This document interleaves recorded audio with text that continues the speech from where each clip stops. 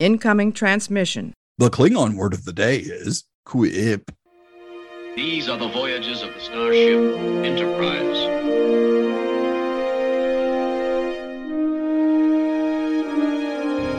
So, this is a huge victory for the good guys. Scotty, beam me up.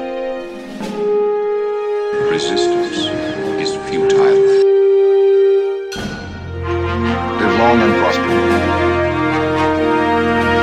Boldly go where no man has gone before.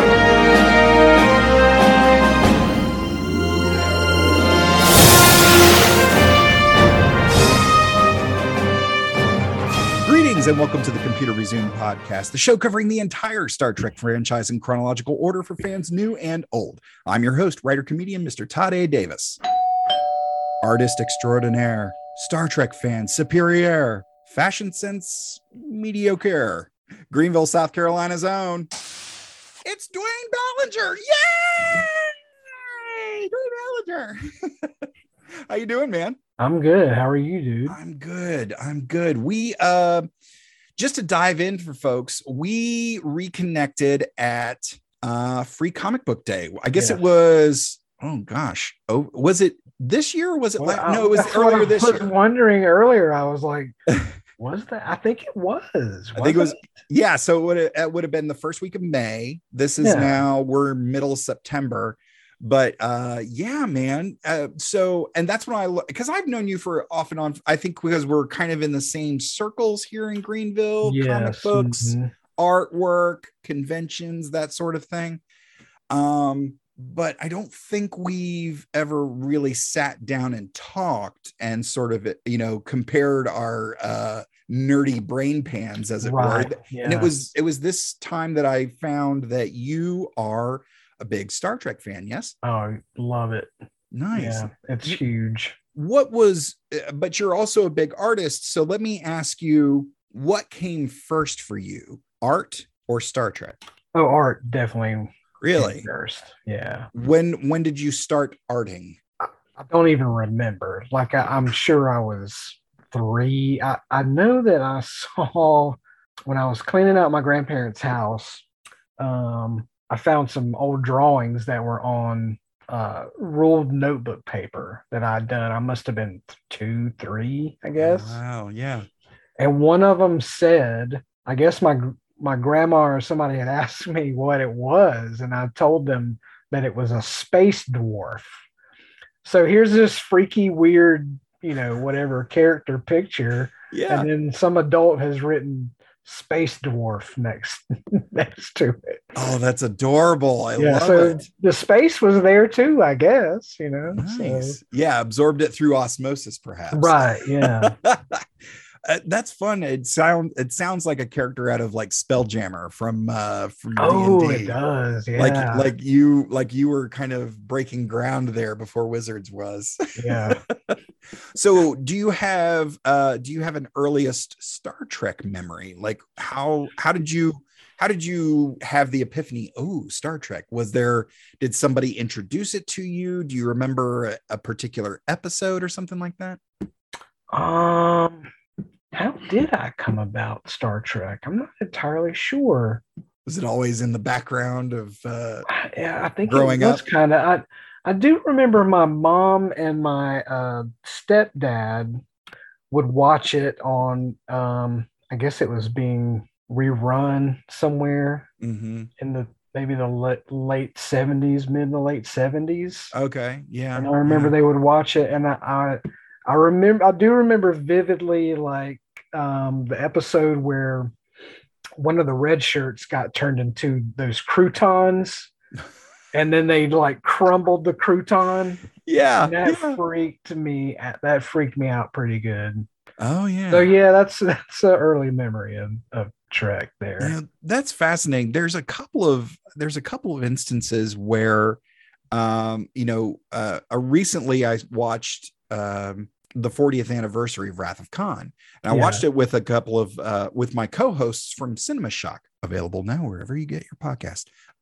And one of my co-hosts, Justin, confessed to me, he goes, when I was growing up, the scene where Khan puts the worms in the ears of that captain and Chekhov, he goes, it gave me nightmares. It really freaked me out as a kid. I was like, that's interesting. I mean, because you just reminded me that I saw that in the theater. I don't know who took me. Wow. But I do remember that night I was trying to go to sleep with my hands over my ears, but it made me so sweaty that I'm sure that I wasn't able to. Yeah, but I was like, no way is that getting in my ear. You know, I knew it was coming. It was like, some of those things, you see them and they stick around. They stick with you like long into adulthood. Yes. Yep. But it's interesting because, and I've pointed this out on a couple of episodes of Enterprise specifically, some of these episodes are just a hair away from being horror movies. And they did that like right off the bat with Fight or Flight, where Hoshi walks into this, I believe it was a Klingon ship, and then they round the corner and there's just dead bodies hanging from the ceiling. Yes. Mm-hmm. And it was just like, oh man. And then even much later, the episode Dead Stop, where the Enterprise has found this fully automated repair station. Oh, that was brilliant. And it's super clean inside and, you know, high tech, and, you know, everything's automated, voice activated, the whole thing. And they're like, wow, it's one of those, it's too good to be true. Yeah. And then it's revealed that the price for repairs is it takes one of your crew members. Right. And the whole ship is running off of the brain power of captured crew members of various species and various ships. And it's like, and that, you know, that episode left me with, because a lot of the technology that was introduced on that station is stuff that you'd see in the Next Generation. Oh yeah. Voyager, you know. Yeah. The idea of like replicators and voice activated things. Oh yeah, for sure. At what point did they go back? You know, or how did that work? Yeah, exactly.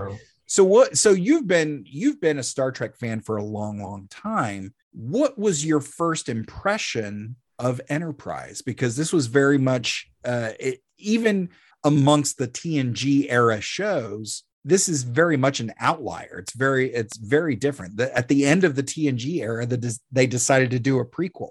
So what were your first thoughts, your first feelings, your first impressions of Enterprise? Let me preface before I answer that question by saying that, like, I will watch anything Star Trek. I have often said that they could like do something where they dress turds in Starfleet uniforms, and I will check it out. Nice. Yeah, okay? Absolutely. So, starting out, I was there every single, you know, time there was a new Enterprise on.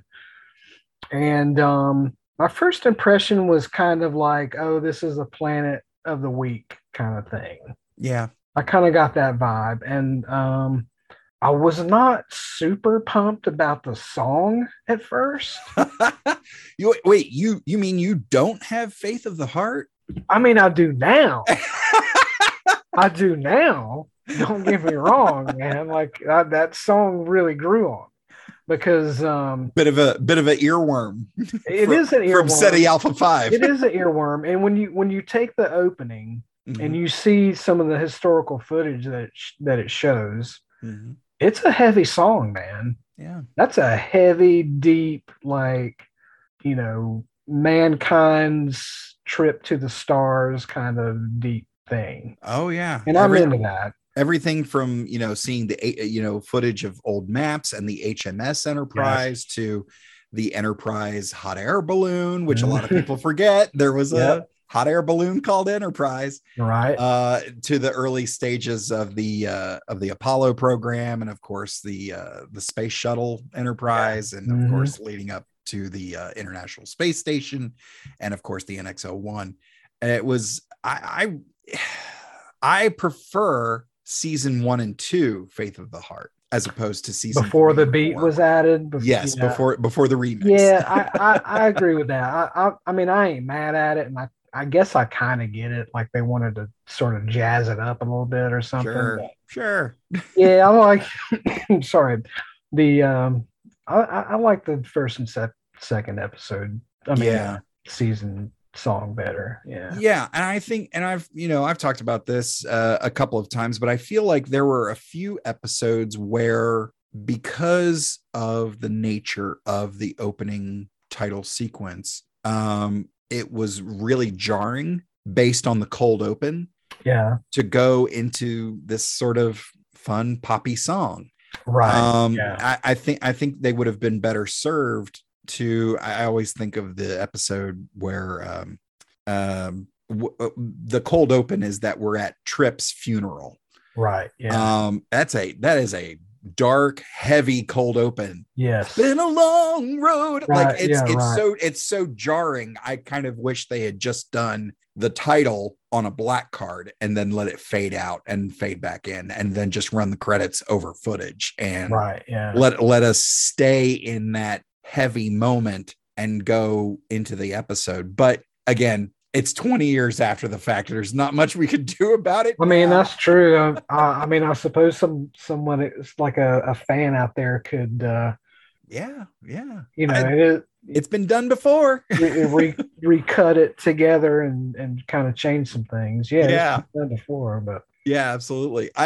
You mentioned the episodic nature of the first two seasons. What did you think of the Xindi War season 3? How did you think that played out with the characters coming from this one place and then boom, there's this big tragedy? Obviously, it was commentary on 9/11.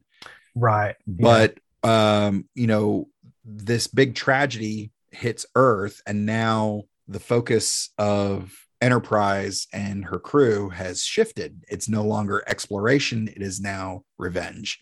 How do you feel that season 3 played? I think it was, that's a tough call, man. It wasn't that I didn't enjoy that season, because I did, but there were times and there were a few episodes where it wasn't so much Xindi focused. Right. I can think of a few.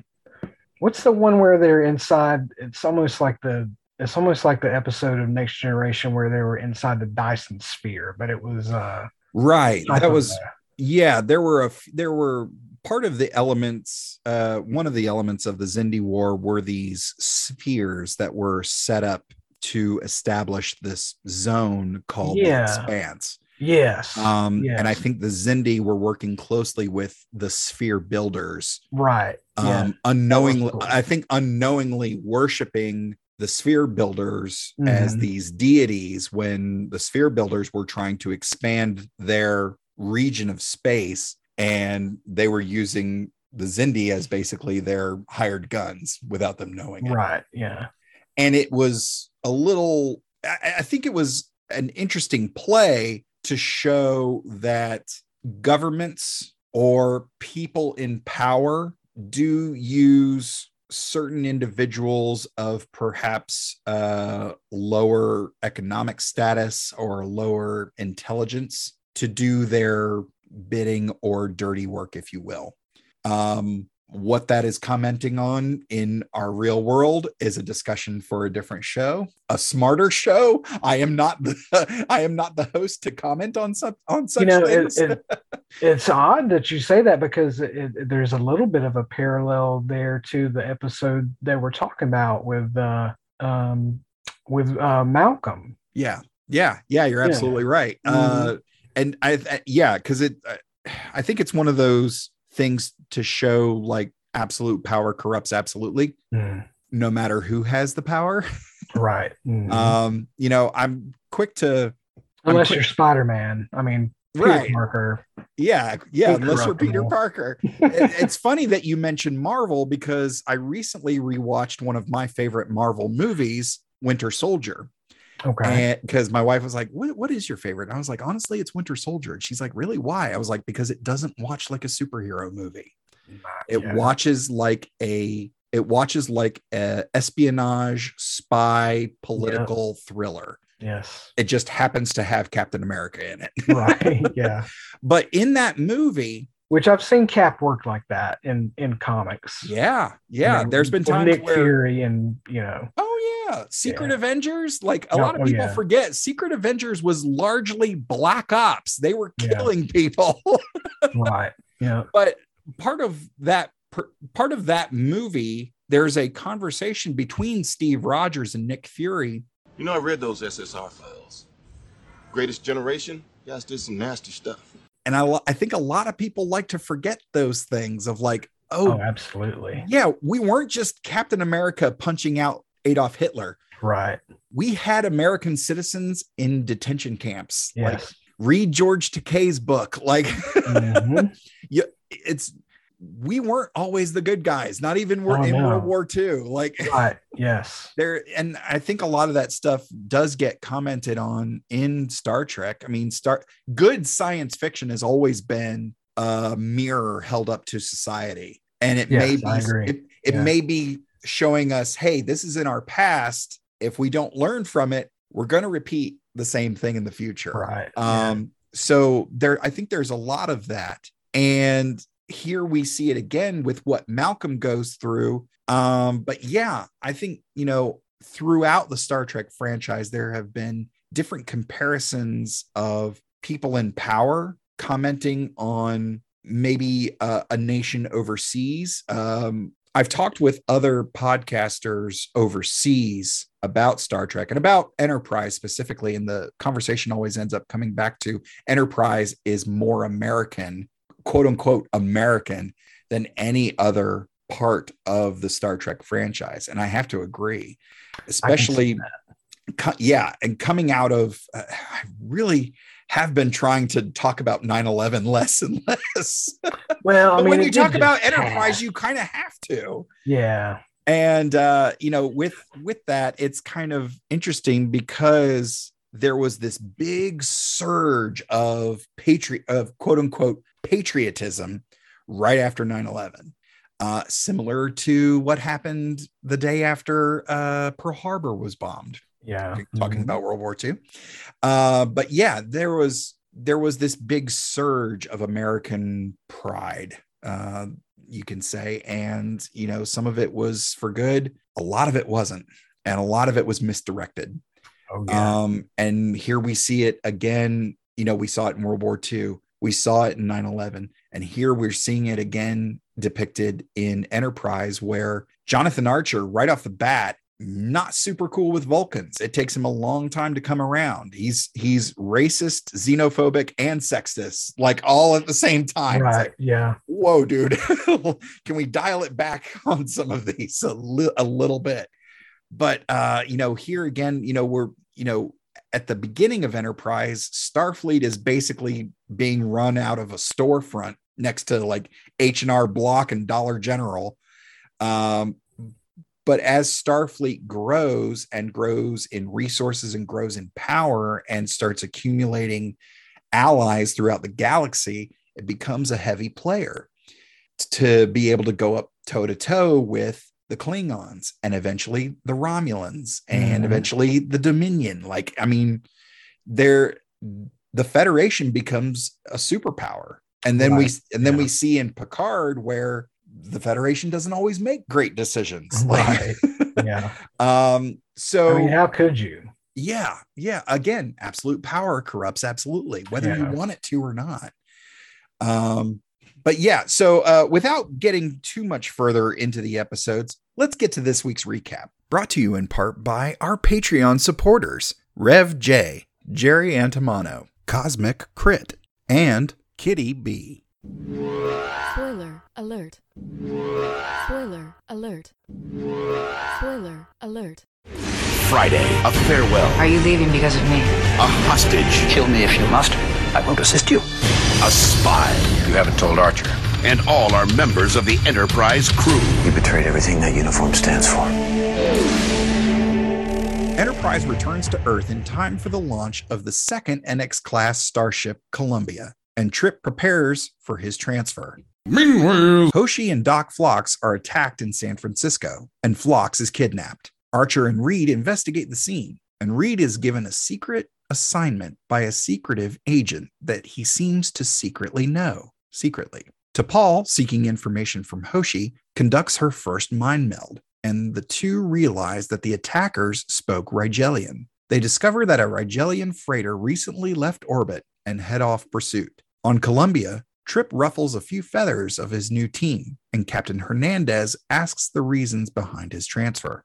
Later, T'Pol, in her quarters, begins to meditate and mentally goes to her White Cloud quiet place, now available at your local Apple store, only to have a slightly confused but still amused Trip show up and start arguing with her. The moment of the shared vision, despite being on different ships, is broken when a disoriented Trip appears to come out of a momentary daydream on Columbia. Enterprise locates a destroyed Rigelian ship, and while investigating, they're suddenly attacked and boarded. Makos repel the attack. Uh-oh, better get Mako! And a captured alien is taken to sickbay, where scanners show that despite his human appearance, he is in fact Klingon. Archer then discovers Reed's complicity in evidence tampering and confines him to the brig. He also learns that the boarders sabotaged the ship, and Archer orders maximum warp in order to prevent the core from overloading. The ship increases to warp 5.2, the fastest it has ever been. Phlox is taken to Kovat, a Klingon colony where General Uncle Phil and Dr. Antak seek his help to cure a Klingon plague. To Phlox's horror, Uncle Phil kills an infected Klingon so that an autopsy can be performed. Phlox determines that the victim's DNA has been supplemented with that of a genetically augmented human. Phlox also learns from Antak that they experimented with augmented DNA after the events seen in Season 4, Episode 4, but it self-mutated and escaped. Antak and Phlox are told that they have 5 days to cure the outbreak before it's too late. Antak suggests that the only course of action is to create stable augmented Klingons, but Phlox refuses to assist further. And then Friday. Your ships are now the property of the Klingon Empire.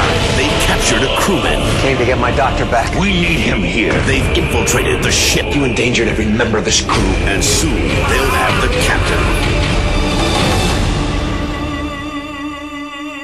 With the ship unable to decrease speed below warp 5 and the warp core reaching dangerous levels, Columbia paces them to provide assistance. However, the crew realize that the transporter cannot be used at warp, so the ships will need to maneuver in close proximity in order for Trip to be transferred. Archer releases Reed from the brig to perform the transfer. Once on Enterprise, Trip successfully performs a rapid, non-standard cold boot on the warp engine, which purges the Klingon subroutines. Trip then agrees to remain on board temporarily to assist with repairs. Meanwhile, Antak and a badly beaten Phlox update Uncle Phil on their progress. Uncle Phil contacts Admiral Krell, who tells him that if a cure is not completed soon, the facility will be eradicated in order to contain the disease. Back on Enterprise, Archer questions Reed about his recent actions and is contacted by Harris from Section 31, a secretive agency within Starfleet.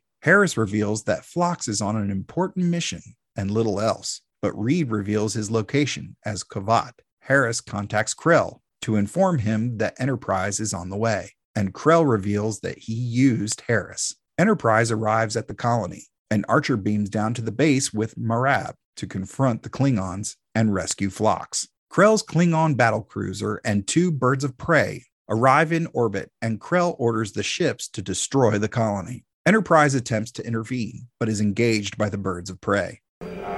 there was a firefight! Columbia arrives and joins combat with the 2 birds of prey, while Enterprise impedes the battlecruiser. Meanwhile, Phlox infects a voluntarily restrained Archer as he needs human antibodies for the cure. Antak then transports a canister of the virus onto the battlecruiser, which infects the crew, including Krell. Needing the cure from Phlox, Krell stands down the attack, and the Klingon High Council soon agrees to distribute the cure throughout the Empire. Harris contacts Reed, thanking him and confirming that the plan proceeded as per Section 31's projections, stabilizing the leadership of the Klingon Empire while scaring it off from augment experimentation. well, Lottie frickin' da! So we're seeing a lot of things sort of coming into focus with the augments and the Klingon Empire. Did you happen to watch the 3-episode arc with guest star Brent Spiner before these 2 episodes? Not recently, but I do remember it. Yeah. Though I think those 3 episodes really lead into this very, very well, because that deals with not only Dr. Sung and his eventual leading to artificial intelligence and artificial life, but to find out that he was heavily involved with the Augment program, which kind of, spoilers for Picard season 2. We find out that the Sung family was heavily involved in the creation of the augments in the 21st century. Yeah. So I think this is kind of a nice tie-in. I think that's one of the things that when Berman and Braga handed over the reins of show running Enterprise to Manny Coto, who was more focused on connecting Enterprise to the rest of the franchise, I thought this was a really smart move, not only wrapping up some of the details from the Augment storyline that they had done with Brent Spiner, but also like tying in why Klingons look the way they do in the original series, as opposed to the TNG era, and how they looked at the beginning of Enterprise till now. And it also comes into play in Discovery as well, because the Klingons in Discovery look very different. So what do you think of, the transitioning of different aesthetics? Being an artist working in a visual medium, we've seen a lot of characters undergo certain visual changes throughout the decades. I think of Batman. I'm a big Batman guy, and I have an affinity for the Detective 27 version of Batman with the almost rabbit ears and the purple gloves and all of that. So what do you think about the aesthetic change of the Klingons from Broken Bow to now to TOS back to the TNG era? How do you feel about all of that? I mean, obviously the original series, I guess they kind of, I suppose it was just a decision. The decision was made that that's how the Klingons will look. We don't have to spend that much money, just put a little makeup on. Not like they would do the Andorians and in those episodes, which were also pretty cool. I liked those Klingons, the way they looked then. The TOS Klingons. And I like that it was sort of explained in Enterprise, but also I do like a little mystery and letting the viewer, like as an artist, like you want to kind of let the viewer bring their own thoughts to the piece. So a little bit of mystery there is a good thing as far as I'm concerned. So having said that, those the original series Klingons, thinking about Kang and Kor, and then later on you see those two in Deep Space Nine, and they do have forehead ridges. How did that happen? I've never heard that explained, and I don't know necessarily if I want it explained. Right. Kind of leave it up to the imagination. But I love that they can play with that kind of thing. Do you have, as I mentioned, you're working in art and heavily involved with comic book creations. Do you have a favorite vintage look of a character as opposed to their modern look? Just as anyone, or just as Star Trek, or it can be Star Trek, but I mean, DC, Marvel, or otherwise. Oh man, that's a tough one too, dude. I'd have to think about that. I'd really have to think about that. To be honest, in looking at some of the depictions of some of the characters throughout their tenure in the comic book industry, I really enjoy the more street level look of Wolverine as opposed to the black leather clad or full armor, full spandex look. I kind of like the idea that his arms are free, and you can. Are you talking about kind of like the patch? patch era sort of thing. The patch look for Wolverine. I'm also a big fan of Mr. Fix-It. Oh God, I love Mr. Fix-It. Yeah, for those of you who out there who was don't there know, a better pair? I mean, oh my God, such a great pair. For those of you who don't know who Mr. Fix-It is, the Incredible Hulk had an alternate personality, not Bruce Banner, and it was this like 1920s, 1930s era gangster named Mr. Fix-It, and he wore a fedora and the pinstripe suit, and he was this gangster, but he was still in full Hulk mode. He had reverted back to gray. He had gone back to gray as opposed to green. But Wolverine would also go around as Patch, and he wore a patch over his eye, and they were sort of this weird buddy cop type vibe between the two of them, but they were heavily involved in like the underworld, but they were also still very much Hulk and Wolverine, but they worked together, and aesthetically it was really cool because like people look at Hugh Jackman and think that that's what Wolverine looks like. Right. Wolverine is actually probably closer to someone like Peter Dinklage's size as opposed to Wolverine, or as opposed to Hugh Jackman, who's like what, 6'1", 6'2", something like that. Is he that tall? I have no idea. Yeah, Hugh Jackman's kind of a big dude. But I remember there were times, in the 80s and 90s, you're reading a comic and somebody like Cap or somebody like they would mention his size. Yeah. Either making fun of him or, just kind of calling him some kind of nickname or something like that. Sure. Yeah. The only one smaller was Puck, as far as I know. Yeah. As far as I know. Yeah.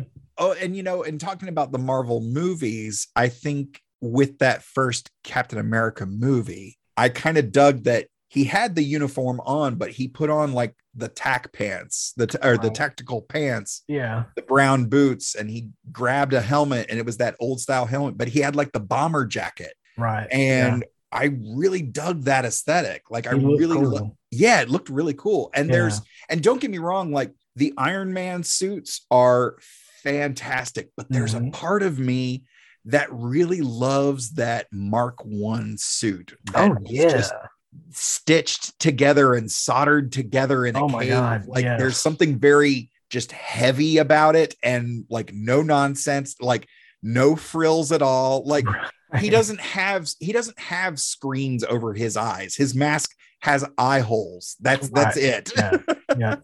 And he's got like a couple of RPG launchers. I think he's got a flamethrower and a couple thrusters to get himself out of there. And that's about it. That's really all he had. And there's something kind of pure about that, where it's kind of like, it was just Tony Stark, but having to go against a whole battalion of these terrorists in their own camp and escape. Now, when he shows back up in, back in country, in full iron, in the Mark II, Mark II armor, he takes him down so easily. It's like, not even trying. But there's something a little bit better about the struggle that Tony Stark has in the Mark I armor. I really dig that.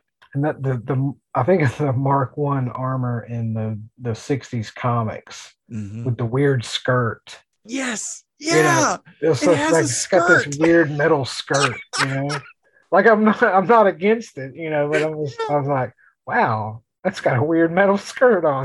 That was a design choice. Like, it really was.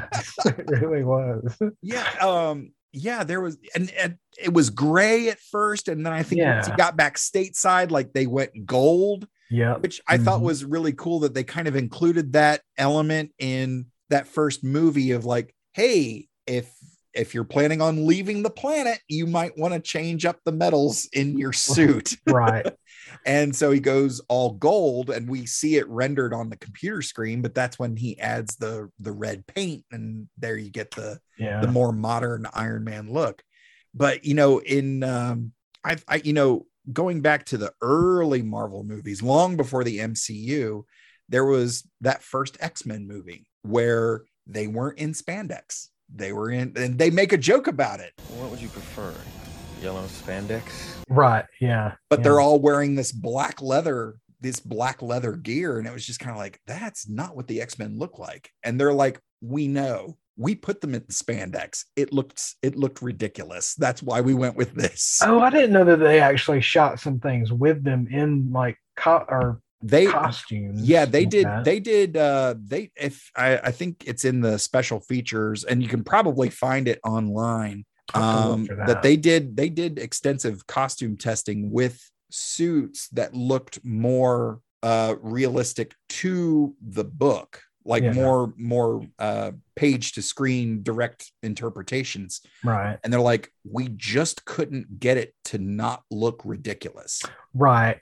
So we decided to scrap that altogether and go with something. Which is cool. And I get it. And I love that first X. Actually, I liked a good many of those X-Men movies. And when I think about the progression of those, and I know we're kind of getting sidetracked here, but the progression of the costumes to First Class. Yeah. And it was kind of this really nice blend of like practicality of those leather suits with some actual costume flair. Yeah. It was sort of a flight suit, but also like coveralls. But and you have your, you've got your.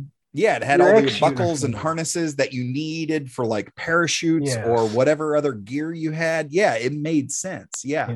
And then you look at stuff like Chris Nolan's Batman, where they sort of meticulously show you Bruce building the suit. It wasn't just, I just happen to have this leather armor with a bat symbol in my basement. Like, no, you see him like, he's painting this body armor that was meant for soldiers, and he takes this piece of his ninja gear and integrates that, and he takes this earpiece and puts it in this other part that hooks to a mask, and parachute, hey, I need something to help me glide between buildings, so we get this parachute material and it makes a cape and all of that stuff. It was pretty interesting. And then you get stuff like Sam Raimi's Spider-Man, where he goes to the wrestling match against Macho Man or Bonesaw, and he's not wearing the blue and red spandex. He's basically wearing sweatpants and like very, very DIY in your basement Spider-Man, early version of Spider-Man costume. But it's always kind of fun to see that. And then, looking at stuff like even the more modern stuff like Doctor Strange, showing the progression of him showing up in Kamar-Taj and the progression that he takes over time of his costume sort of changing as he increases in his knowledge of the mystic arts, where he's eventually wearing the blue tunic that we are used to. And then he encounters the red cape that, ends up working with him. Yes. And that's a great look. It's fantastic. One more thing about comic book characters and their funky looks over the years. I've already declared my love for Detective 27 Batman, which arguably one of the more ridiculous looking Batman costumes. Yeah, but however, not nearly as ridiculous as the 70s Nightwing costume with the gigantic collar and the low cut open uniform showing off the chest. You know what, man? That was epic. I mean, it's epic. Truly epic. Can you imagine being a supervillain and getting your ass handed to you by somebody in a costume like that?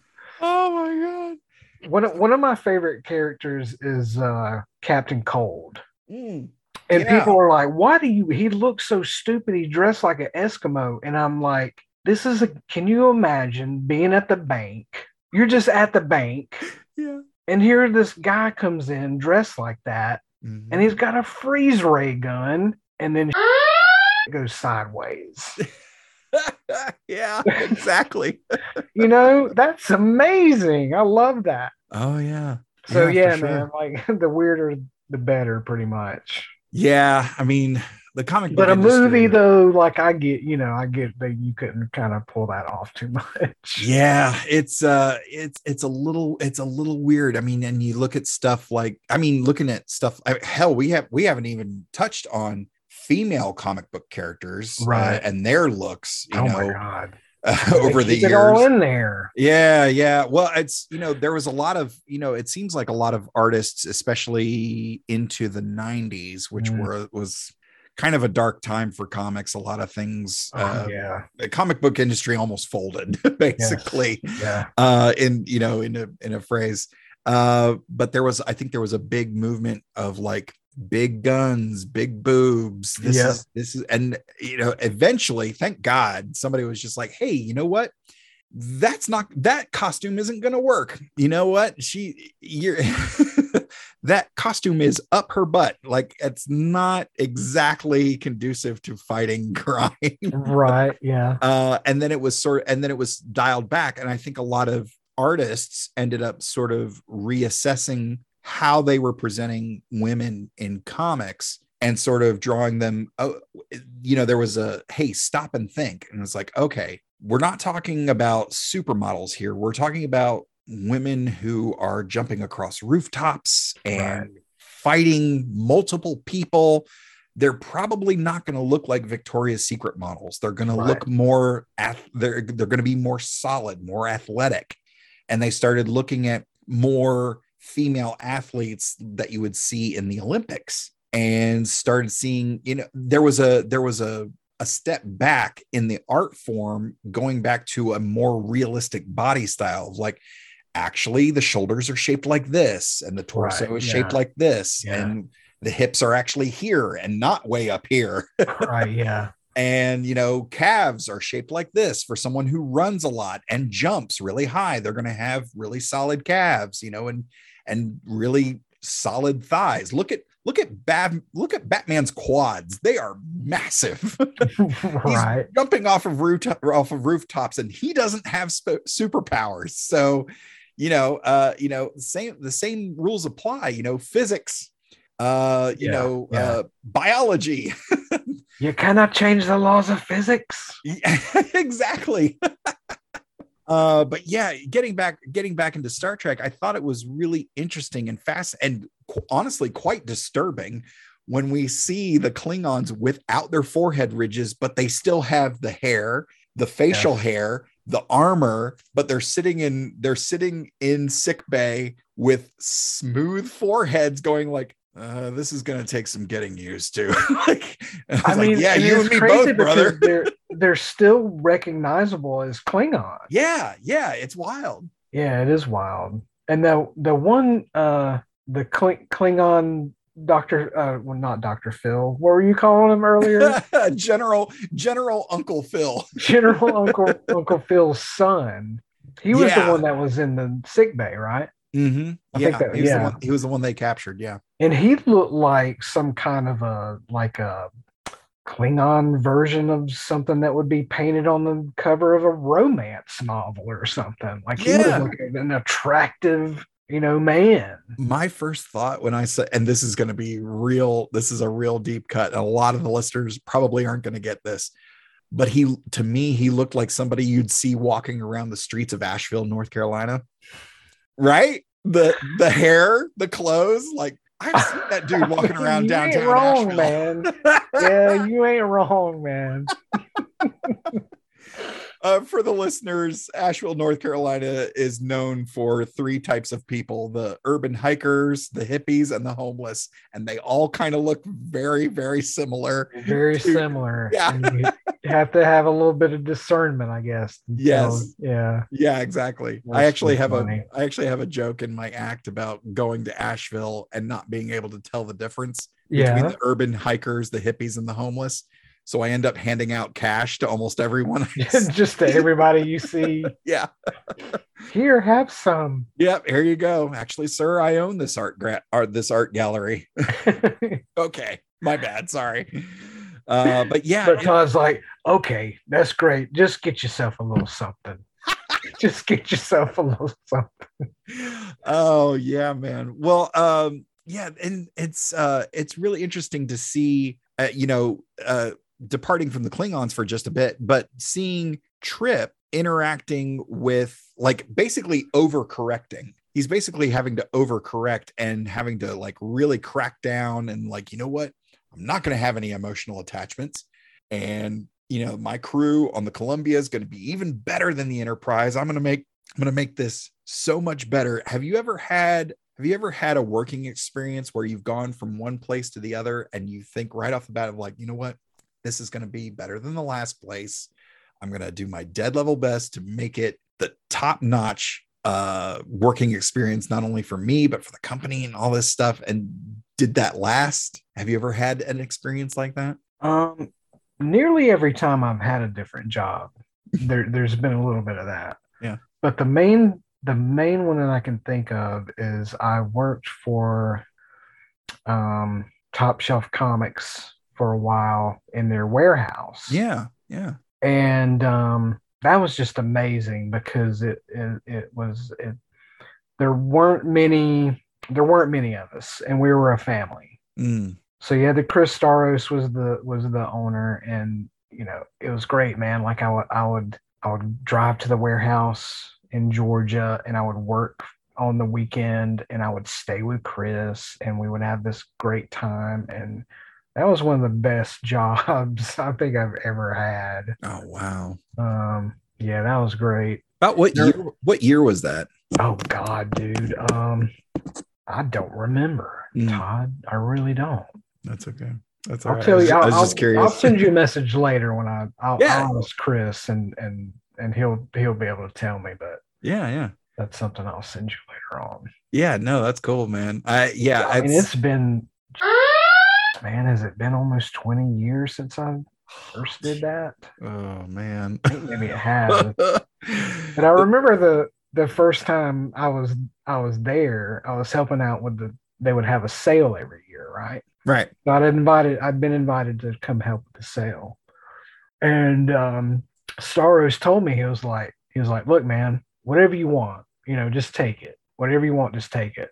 And I gave him the whole shifty eye, look, like, is this guy serious? Man, I must have left there with like 3 or 4 giant boxes filled with like every book that Top Shelf published. Because I was thinking to myself, am I ever going to come back here? Because if I don't, what did I leave, right? Oh, sure. Yeah. Take advantage while you can, man. Oh, absolutely. it was sad. It was sad.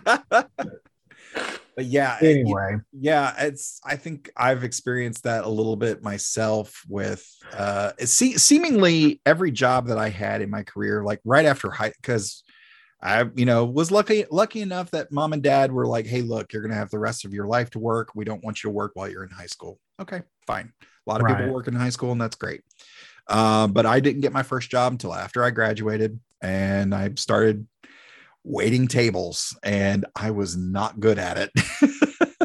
But I knew some folks that after a while of waiting tables, they were like, hey, come work for us in this office. And like, ooh, like I'll get my own desk and all this stuff. Yep. Turns out I was selling books to bookstores over the phone. Like, oh yeah, I was cold calling stores. I was like, oh, this is not great. This is was awful. It not? That's what my next question was going to be. It was so bad. And I was not good at it.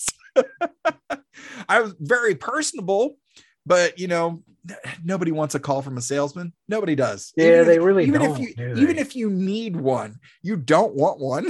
Right. Yeah. After that was I swung a hammer for a while I was a grunt for a Windows installation company. That was a big departure from the office life. Yeah. Did you do that for very long? No, because in short, the gentleman who owned the company was insufferable, which sounds very stereotypical of like, oh, my boss is a real jerk. Like, no, not necessarily. I'm pretty easygoing, and I can get along with just about anybody. Yeah. Over a period of about 4 or 5 weeks, this man berated me every single day, to a point where at one point we were on a job site somewhere, I forget where, and he had been at me all day long, and it was just the two of us. Ooh. And I thought, you know what? It'd be a while before they found his body. And that's when I looked down and I saw the hammer in my hand. I dropped the hammer and said, I quit. You scared yourself. Yep. I was just like, I saw the future for a second. You scared yourself. I was just like, I am done. I am absolutely done. Get that. After that was the YMCA, which was fine. I had a good time with the YMCA. My brother also worked there, so that was kind of fun. It was a lot of folks my age, so there was a lot of camaraderie. We're all, there together. But after that was when a buddy of mine who was working at the detention center downtown at the county jail. Oh, wow. Was like, hey, you're certified to do, CPR, AED, bus driver. You've been doing martial arts for a long, long time. I was like, yeah. He goes, you can come downtown, work for us. We'll pay you twice as much. Really? Okay. I ended up going and being a detention officer, a jailer. I was a jailer. Nice. I was a jailer for 3 years. I like that title. Jailer. You know what I mean? Like you can say I was a jailer. You know what I mean? Yeah, I was a jailer. I was a turnkey. Yeah, absolutely. And they still have keys. Like they're big. They're really Do they big. really? Yeah. Oh yeah. Huge giant keys. Yeah, Oh yeah. They're easily good. 6 to 8 inches. That's fascinating. And like thick, like thick metal keys. Yeah. Oh wow, dude. Steel doors. Yeah. Not much has changed about corrections and jail cells and prison cells over the years. Yeah, it can't all be the cube. Yeah. Well, it was so funny because like in the winter, I would show up at work and the inmates were like, Davis, can you cut the heat on, man? I'm like, guys, I could set the building on fire. You're in a concrete and metal box in the middle of winter. Sorry. There's nothing I can do, guys. Right. Yeah. But after that was when I went to Greenville City Police, and then I went to I was there for a grand total of about 5 or 10 minutes, and then I went to the college out in Spartanburg and was a campus police officer, which was an absolute blast. That was a lot of fun. I did that for 3 years, and then moved to Florida, came back, went back to school, became a paralegal, and did the paralegal thing for about 3 years, and now I'm full-time podcasting. So, nice. But yeah, in every one of those little things, it was just kind of like, it got to a point where it's like, okay, this is the end of this chapter. It's got to get better the next chapter. Right. And I think initially hitting the ground running, it was a lot of really great. Oh man, this is different. This is new. This is exciting. And then once you get over that initial hump, it's just kind of like, oh, this is the grind. And this is you get over that little honeymoon stage, and it's like, oh yeah, this is a job. Yep, it's a job. Here we are. This is the night. It's my 9 to 5 from midnight to 8 a.m. Yeah. Mm-hmm. Yeah, with working my entire career in law enforcement my shift was midnight to 8 a.m. So I was eating breakfast food for lunch in the middle of the night. So, because my lunch break was right around 4. Yeah. And it was just kind of like, all right, what do we have? It's like, well, you can have a salad or eggs. It's like scrambled eggs and hash browns. I'm like, I guess I'll have a Coke then. Like, but yeah, my resume reads like I'm a CIA operative. Like, this guy's done a lot of different things. That's kind of rad though. Yeah. Unless you've actually done those jobs, it's not so rad. Jobs. Jobs. We're back to it. Yeah, jobs. Yeah, I gotcha. But I think honestly, the latter half of my 9 to 5 career before getting into podcasting full time, I think I learned the most at the detention center, at the county jail, because you kind of learn how to handle handle inmates one-on-one. Yeah. You're also learning the judges, you're learning the paperwork, you're learning the system. You're kind of boots on the ground, quite literally, in dealing with folks on a day-to-day basis, as opposed to even working the street. You might go 6, 10, 12 hours and never get out of your patrol car. That might happen. Yeah. But detention center, there's something to do. There's always if you don't think you have something to do, we'll find you something to do. Yeah, I got that. And then getting into the legal field after my law enforcement career, getting into the law firms and becoming a paralegal, like, it was from a different angle because I was working for criminal defense. And part of the reason I got hired was because I had the law enforcement background. Right. So I could look at a police report, read it, and know what it means. Right. Yeah. And again, seeing, dealing with folks on that level, you come into it with, again, there's the honeymoon phase.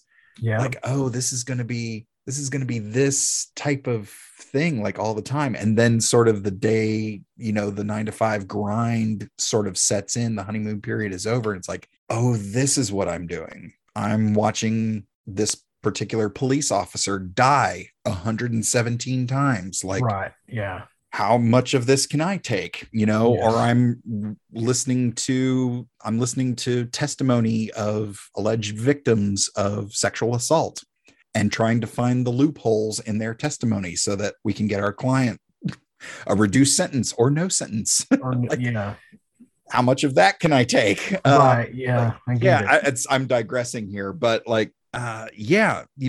Trip comes in and starts barking orders at people. And it's just, oh, dude, maybe a little more carrot and a little less stick, man. Like, I've worked for, sergeants and lieutenants who came into it with that attitude, and I'm like, oh, this is going to be hard for all of us. I wonder how much of that was a release for him, though. Like, because he obviously, his interactions with Paul before he left the ship, where he kind of ignored her questions of, are you leaving because of me? Right. And he immediately changed the subject to something else, which answered her question. Yeah. She's presented herself as so emotionally distant and emotionally cold that he's decided to do the same in kind. Right. Yeah. Not really knowing that I don't think Trip ever knew that she had the addiction to Terrellium D, which affected her emotions. She kept that under wraps. Yeah. And I don't think Phlox ever clued him into that, because HIPAA's not a thing in Starfleet apparently. But I don't think he was ever privy to that knowledge. I think if he had been, maybe he might feel a little bit differently. But there again, like, she doesn't trust him with that information. She's approaching things very cold, like a Vulcan, very unemotional. Yeah, lots of logic. Mm-hmm. And so he decides to do the same, and she's not happy about it. Well, this is what you've given me to work with.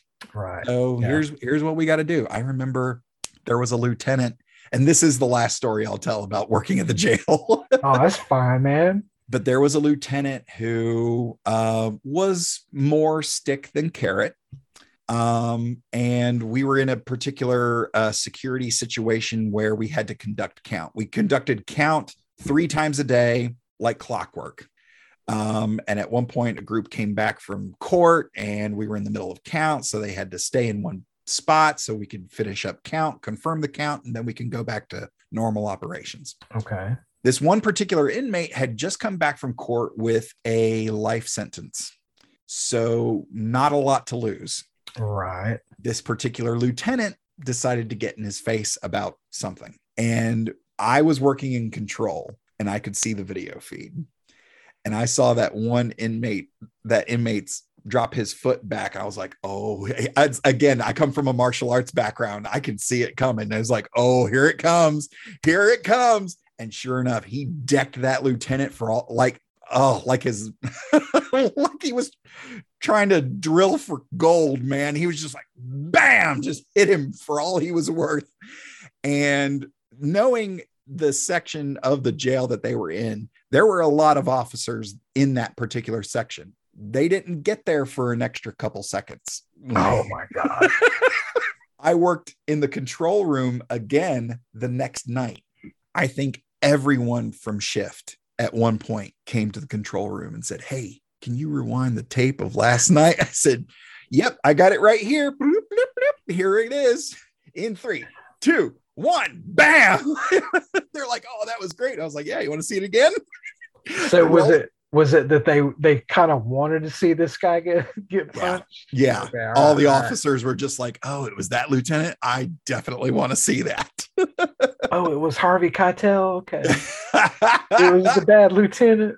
Exactly. But yeah, man. Well, working with different types of people and, especially in a creative environment, there's no shortage of people with their hands in the project. And when things go right, when things go wrong, no matter what, you can always ask the question, who do we blame? So let's get to our section covering the stats of these particular episodes. We've got a lot to cover. I'm going to try to get through it here. The first episode, Affliction, which was the story was written by Manny Coto, whose last writing was season 4, episode 14, The Anar. And the teleplay was penned by Mike Sussman, whose last work was season 4, episode 12, Babel 1. Both of those we discussed along with United on episode 77. The episode was directed by Michael Grossman, whose last episode directing was season 4, episode 7, Kirshara, which we discussed with Wes from Twin City Trekkies back on episode 74. The guest stars, we have Mark Warden as the Klingon prisoner. He's a Canadian actor. He's worked in television and voiceovers, but he is one of 4 actors to play the character Alexander Rozhenko, aka the son of Worf, which he did in 1997. On Deep Space Nine, season 6, episode 3, Sons and Daughters, and season 6, episode 7, You Are Cordially Invited. And then we also have Mr. Seth MacFarlane as Ensign Rivers. Now, as we've talked a little bit about Seth MacFarlane's career, after Family Guy's revival in 2005, MacFarlane launched a second long-running successful adult animated series on Fox called American Dad. To date, it's his only animated show that has never been canceled. However, it did change networks to TBS in 2014 following its 11th season. The show follows an eccentric upper middle class family in the fictional city of Langley Falls, Virginia. There's father, husband, CIA agent, Republican, and breadwinner Stan, voiced by MacFarlane. His wife, Francine, voiced by Wendy Shaw. Their leftist, hippie, college-age daughter, Haley, voiced by MacFarlane's real-life sister, Rachel. And their dorky, high school-aged son, Steve, voiced by Scott Grimes. There's also the family's unusual goldfish, Klaus, who has the brain of an East German athlete, voiced by D. Bradley Baker. Roger, the alien, who is a deceitful, treacherous, self-serving master of disguise, also voiced by MacFarlane. And Haley's boyfriend and later husband, Jeff Fisher, voiced by Jeff Fisher. Don't ask. And then we have Stan's boss, the director of the CIA, Avery Bullock, who is played by none other than Captain Jean-Luc Picard himself, Sir Patrick Stewart. On September 27th, 2009, the first official spinoff to Family Guy premiered on Fox, titled The Cleveland Show. Mike Henry voices 2 of the show's main characters, Cleveland Brown and his stepson, Rallo Tubbs. Sana Lathan voices Donna Tubbs, the wife of Cleveland. Nia Long provided the voice of Donna's daughter, Roberta, during the first 13 episodes, but was then replaced by the younger-sounding Reagan Gomez Preston. Kevin Michael Richardson plays Cleveland Jr., as well as Cleveland's next-door neighbor, Lester. Jason Sudeikis plays one of Cleveland's drinking buddies, Holt Richter, and Terry Kimple, one of Cleveland's co-workers at Waterman Cable. And Seth MacFarlane played Tim the Bear up until he grew tired of it and replaced himself with Jess Harnell, beginning with season 3, episode 10 and onward. MacFarlane hosted the Comedy Central roast of David Hasselhoff on August 15th, 2010. Besides the usual suspects such as Jeff Ross, Lisa Lampanelli, and Whitney Cummings, Seth was joined on stage by Pamela Anderson, Hulk Hogan, Jerry Springer, George Hamilton, and the late legends Greg Giraldo and Gilbert Gottfried. Seth would follow this with a roast of the 25th president of the United States, adding Anthony Jeselnik to the usual suspects, along with Larry King, Marley Matlin, Snoop Dogg, and Mike the Situation Sorrentino. 3 times the charm on Seth's final roast, this one of actor Charlie Sheen, with Amy Schumer being added to the regular roster, SNL alum John Lovitz, another Lost legend Patrice O'Neill, Jackass's Steve-O, the champ Mike Tyson, actress Kate Walsh, and Captain James Tiberius Kirk, aka William Shatner, who'd received his roast back in 2006 at the hands of Star Trek alum Jason Alexander, Andy Dick, Michelle Nichols, Patton Oswalt, George Takei, Leonard Nimoy, Sarah Silverman, and Clint Howard. On September 27th, 2011, Seth would release his first studio album titled Music is Better Than Words.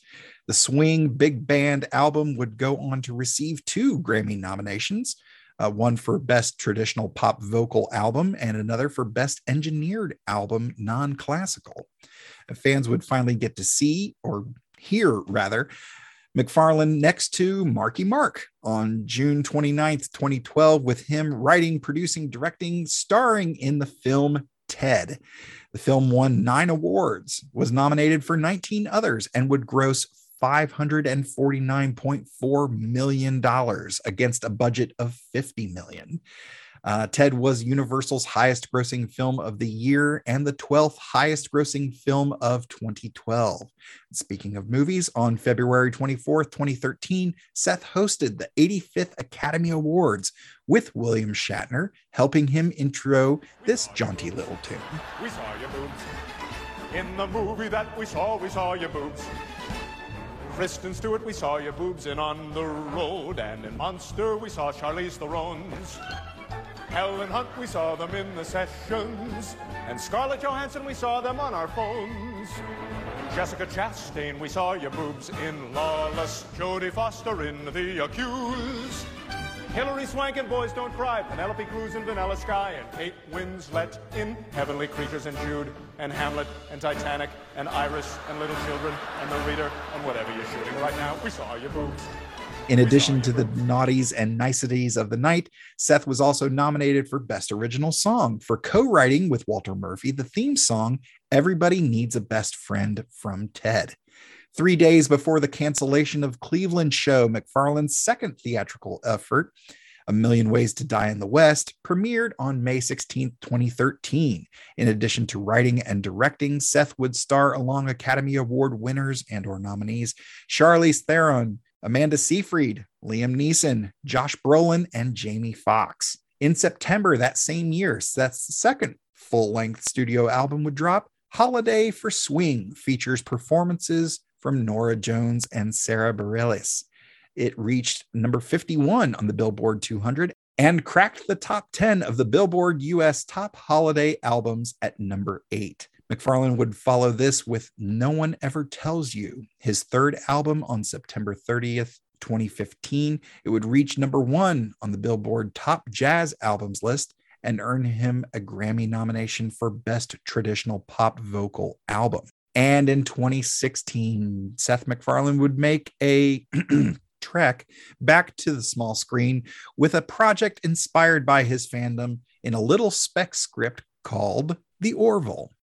So for the next episode, we have Divergence, which was written by Judith and Garfield Reeves Stevens, whose last work was season 4, episode 13, United, which we discussed with former United States Naval officer Michael LeBlanc last week on episode 77, and was directed by David Barrett. Now, this is David Barrett's first appearance in the franchise.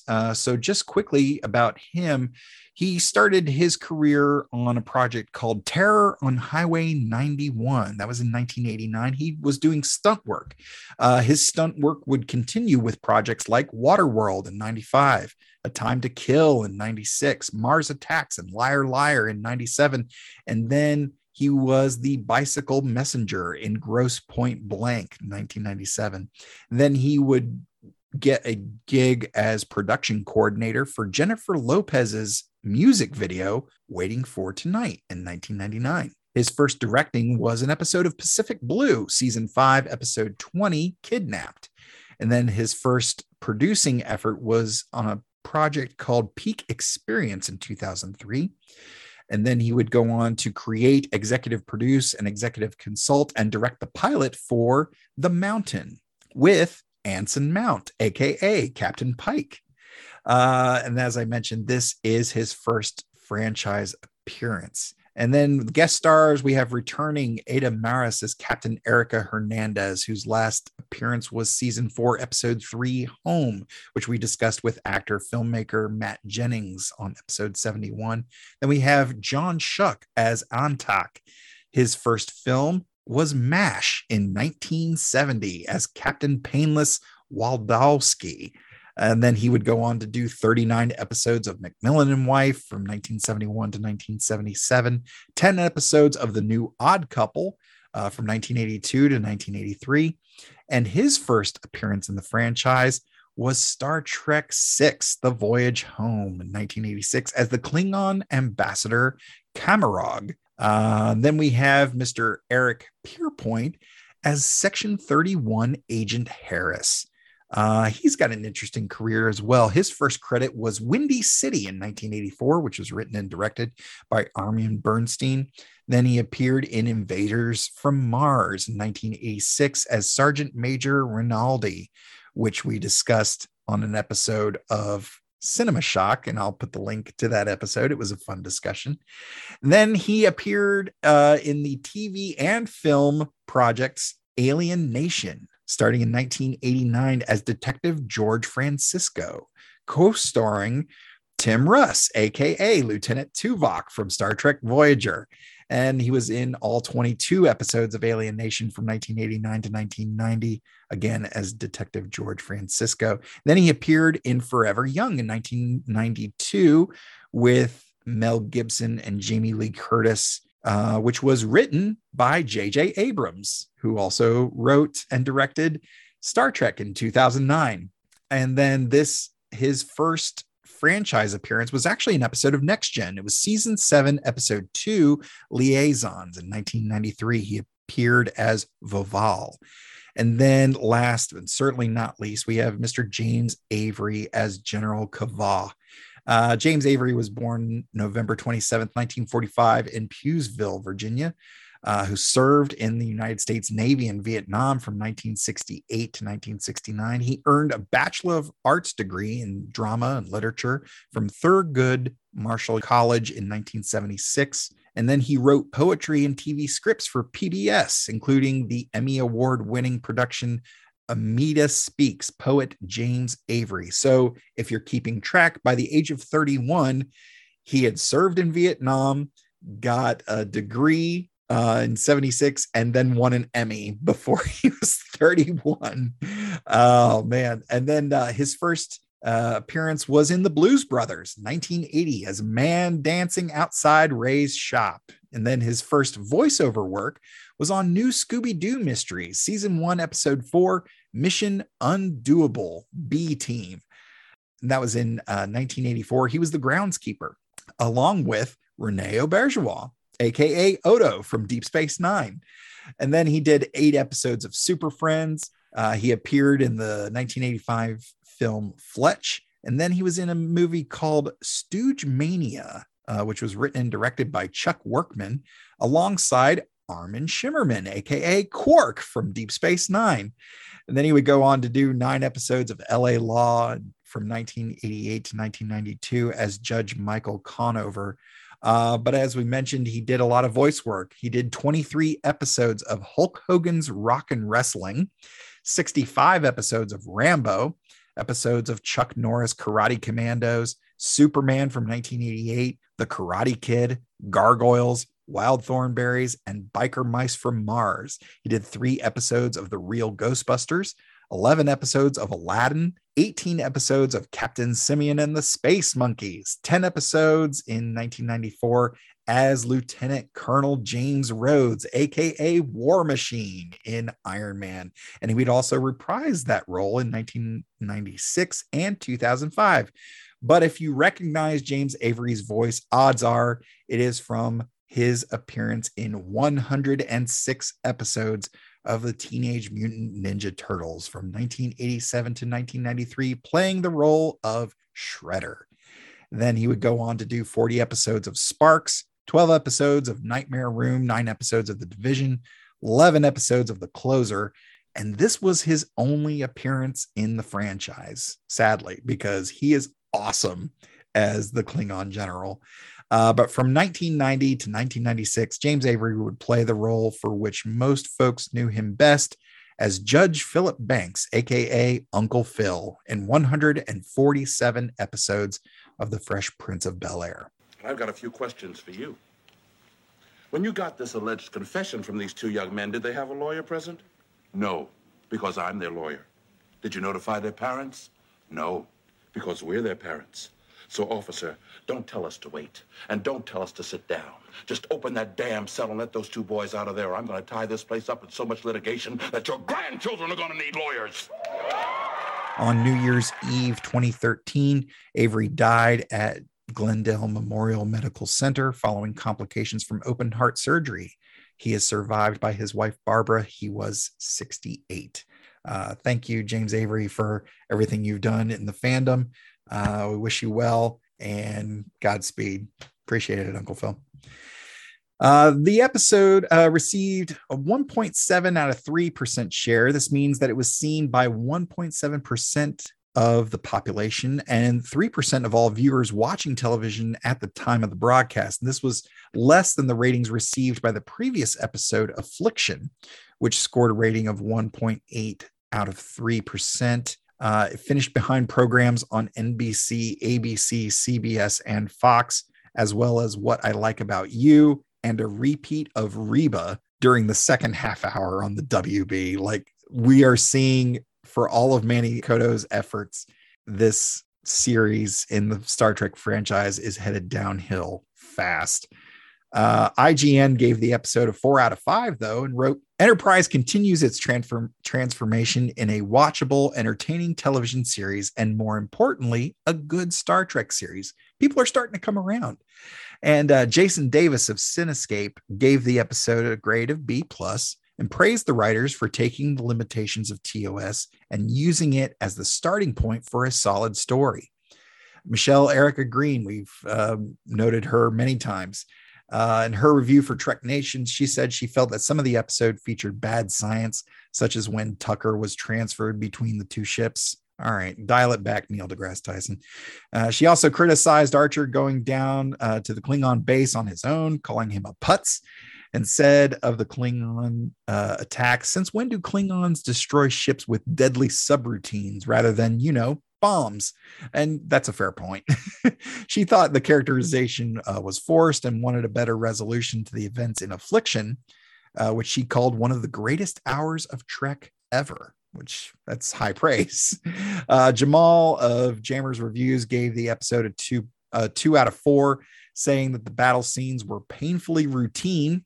All right. This two-parter was ranked the 5th best story of Enterprise by Den of Geek writer James Hunt. So, Dwayne Ballinger, I'm going to ask you the question that we've been asking our guests over the last probably year or so, but are these 2 episodes of Star Trek Enterprise, Affliction and Divergence, are these episodes essential viewing? If someone is sitting down to watch Star Trek for the first time, are these ones they have to see, or can we skip to the next episode? They are excellent, but I feel they could be skipped by somebody that is just starting out. If I'm honest, I really haven't sought these 2 episodes out until I realized these are the ones that you and I would be speaking of. Right. And as I was looking through the seasons, I have been watching them on Paramount Plus on my Amazon account, which is how I got it. Nice. And flipping through, finding it, I noted all the episodes that I had already watched. That kind of shows you it's got the little bar at the bottom. Yeah, it's got that little blue bar to indicate that you've watched it. Yeah. And I was like, oh, yep. you know, I'll probably revisit that one again, you know, For that sure. kind of thing. Yeah. But yeah, these as good as they are, and on the rewatch, you know, you realize, oh yeah, these are actually excellent episodes. But no, I wouldn't say they're required. What do you think, man? Like, yeah, in looking at the overall narrative, I don't think that they are super important for the narrative as a whole.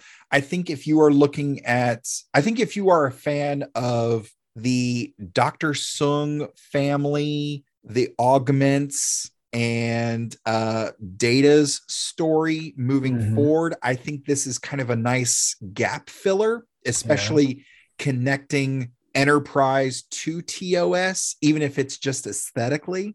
right. Knowing that story kind of starts more in TNG with Data, and if you look at it through the eyes of Data, he doesn't discover his dad until till the series is already well underway, and then it expands from there. But connecting Data's story to the Augments here in Enterprise, and then again wrapping up some of the details with these 2 episodes, Affliction and Divergence, when you also couple that with Picard season 2, which takes place in the distant future, but they actually go back in time to before Enterprise, it's kind of a nice progression from Picard season 2 to these episodes in Enterprise, and then dealing with the Klingons in TOS, and then learning about Data in TNG, and then progressing to Deep Space Nine, where we learn more about the Klingons looking different in the TNG era versus TOS, and Worf is actually asked about it, and he doesn't want to talk about it. Right. And you think, I think there was a thought for a while of like, oh, it's something embarrassing. It's something that maybe has, I think there was an implication that it may or may not have to do with their sexual history of some kind, or some sort of. I do remember that line was almost played like a joke. It was played in a joking manner. For humor, yeah. Right. But when you look at it with these episodes, with these 2 episodes specifically, especially involving Section 31 and the Augments, now Worf didn't want to talk about that because it would tie his people to the Augments, which Starfleet has a very firm stance against the Augments. Thank you, Khan Noonien Singh and Section 31.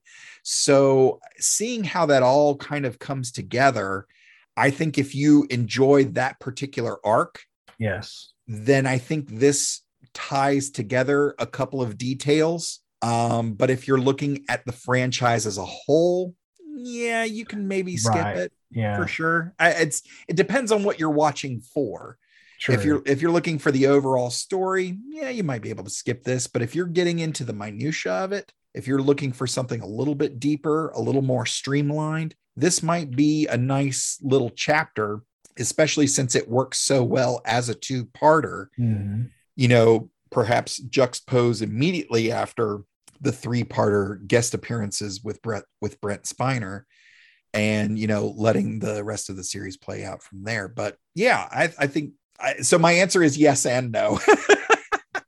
And also, you mentioned, we talk about Section 31, and DS9 became kind of heavy on it. Not in a bad way. I don't mean that in a bad way, because I enjoyed Bashir and his whole confusion over what to do about all of that, and you kind of see that a little bit in Malcolm.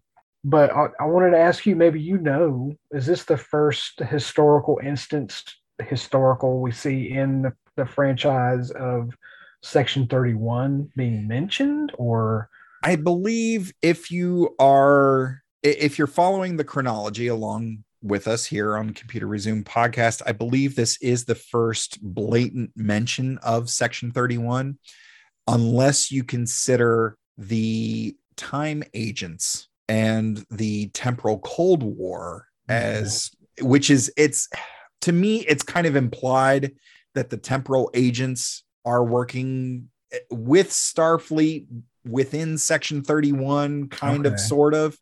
So I've always considered Temporal Agent Daniels, played by Matt Winston, son of legendary creator Stan Winston. I've always considered him part of Section 31, although it's not specifically stated. Okay. But in my mind, Section 31 also encompasses the temporal agents. So the temporal agents being from the distant future, right? A version of Section 31 that has stayed mostly under the radar. Because again, if they're popping up here in Enterprise, and the next time we hear about them is Deep Space Nine, right? Like they fly under the radar most of the time. Actually, technically, the next we'll hear about them in the chronology is actually in Discovery. So yep. Yeah. And I think what might be fun for me and guests who will appear on the show later in the run of this particular podcast might be what might be fun to do is picking out certain people in TOS and TNG and be like, I think that person's with Section 31. So that might be a section that might be a new segment we do once we get to TOS. Yeah, I think that's a good idea. Yeah, I think so. I think that'll work. So Dwayne, thank you so much for coming on the show. I know it's getting late. You've stayed up with us long past your bedtime. Oh man, I'm sure. I loved it, man. This has been great. Do you have any final thoughts on the episodes, the series, the franchise, your experience on this podcast? Love the podcast. Thank you so much for inviting me. I really appreciate that. Anytime, it's been a lot of fun. Anytime. If I've ever done anything like this, it's been so long that I don't remember it. So we'll say this is the first. Thanks. And thank you, man. You are welcome back anytime.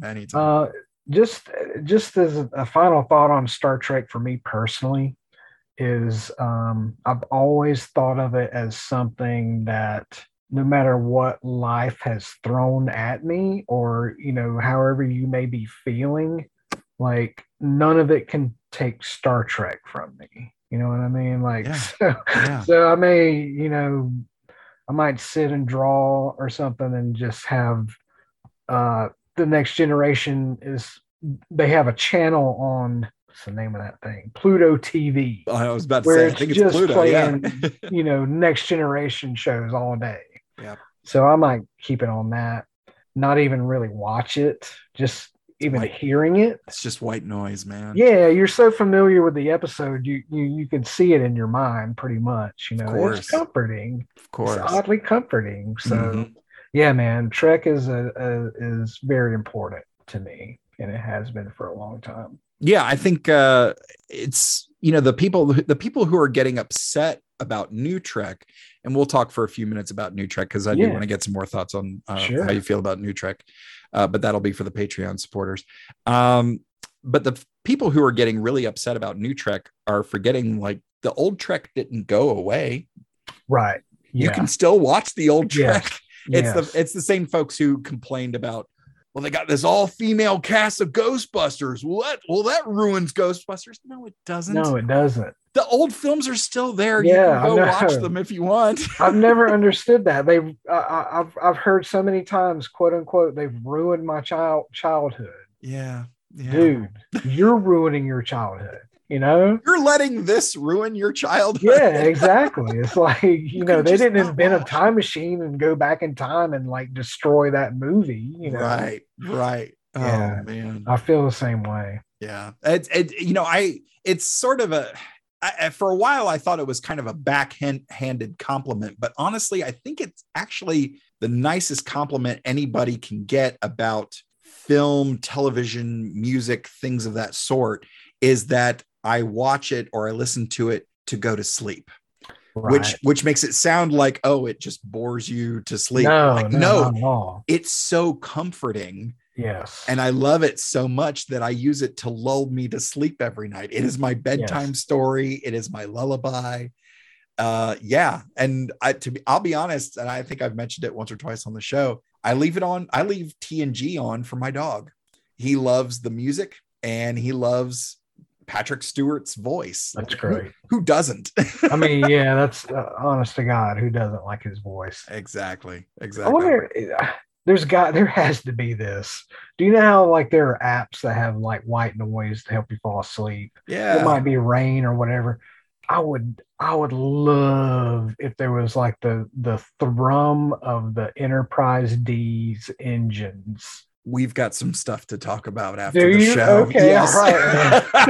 Because well, folks, next week we will be joined by the lovely Ren Sims for the conclusion of Seth MacFarlane's miniseries with The Orville, Season 1, Episode 1, Old Wounds, which is available on Hulu and Disney+. Dwayne, what do you have that people can look up your work and follow what you've got going on in the world of art and pop culture? there is a band called Ginky Panic. They are a horror surf band. And I have done some recent work for them. The most recent thing was a t-shirt design. And I think there's a tape on the way with the same art on it. And you can look them up, and they're fantastic, man. Those guys are great. Nice. Chris Morey is the guitar player and one of the singers for that, and they're just fantastic. Great guys. Actually pay their artists, which is great. That's wonderful. Right. It is very wonderful. Oh, yeah. I'd see that as a kindness. Yeah, man, that's the latest and the most fun thing going on right now. Do they have a website? I don't know. I know you can follow him on Instagram by searching that same name. I'm sure you could do a Google search because he's really got, he's cast a wide net. And I think one of the latest things they have is some magazine that's distributed around the Atlanta area. That's like a music magazine. Okay. Yeah, I'll look them up, and I'll put their links and stuff in the show. Yeah, they're a lot of fun, and they're into sci-fi and horror and all that great stuff. And Nice. It's fantastic. And where can people bother you directly on the internet? You can send me an email. Remember email? Oh yeah, I think I've heard of email.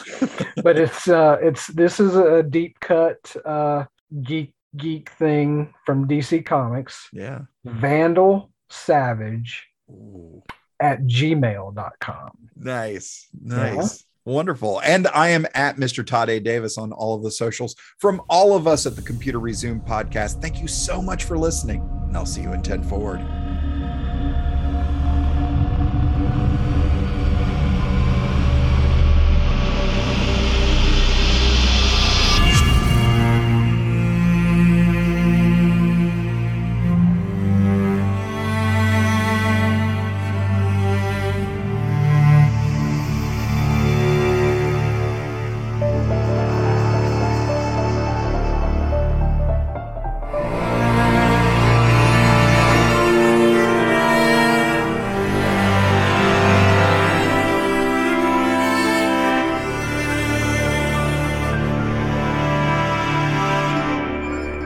Us on Patreon and like, rate, review, and share on all your favorite platforms. Feel free to send us your subspace transmissions to computerresumepodcast@gmail.com or at Computer Resume on Facebook, Twitter, Instagram, and TikTok. The Computer Resume podcast was created and produced by Mr. Todd A. Davis. Our logo was designed by Will Martin and Justin Bishop. The opening theme was produced by Justin Bishop, and our outro music was provided with permission by Dronode. Additional music was provided by Mr. Todd A. Davis and Gary Horn, and the voice of Computer Resume podcast and executive producer, me, Kat Davis. # LLAP. We'll see you next time. Going through a Star Trek. We're doing Star Trek stuff in space. We probably got some phasers and shuttle pods, and we're gonna find a brand new race. How's that for a slice of fried gold?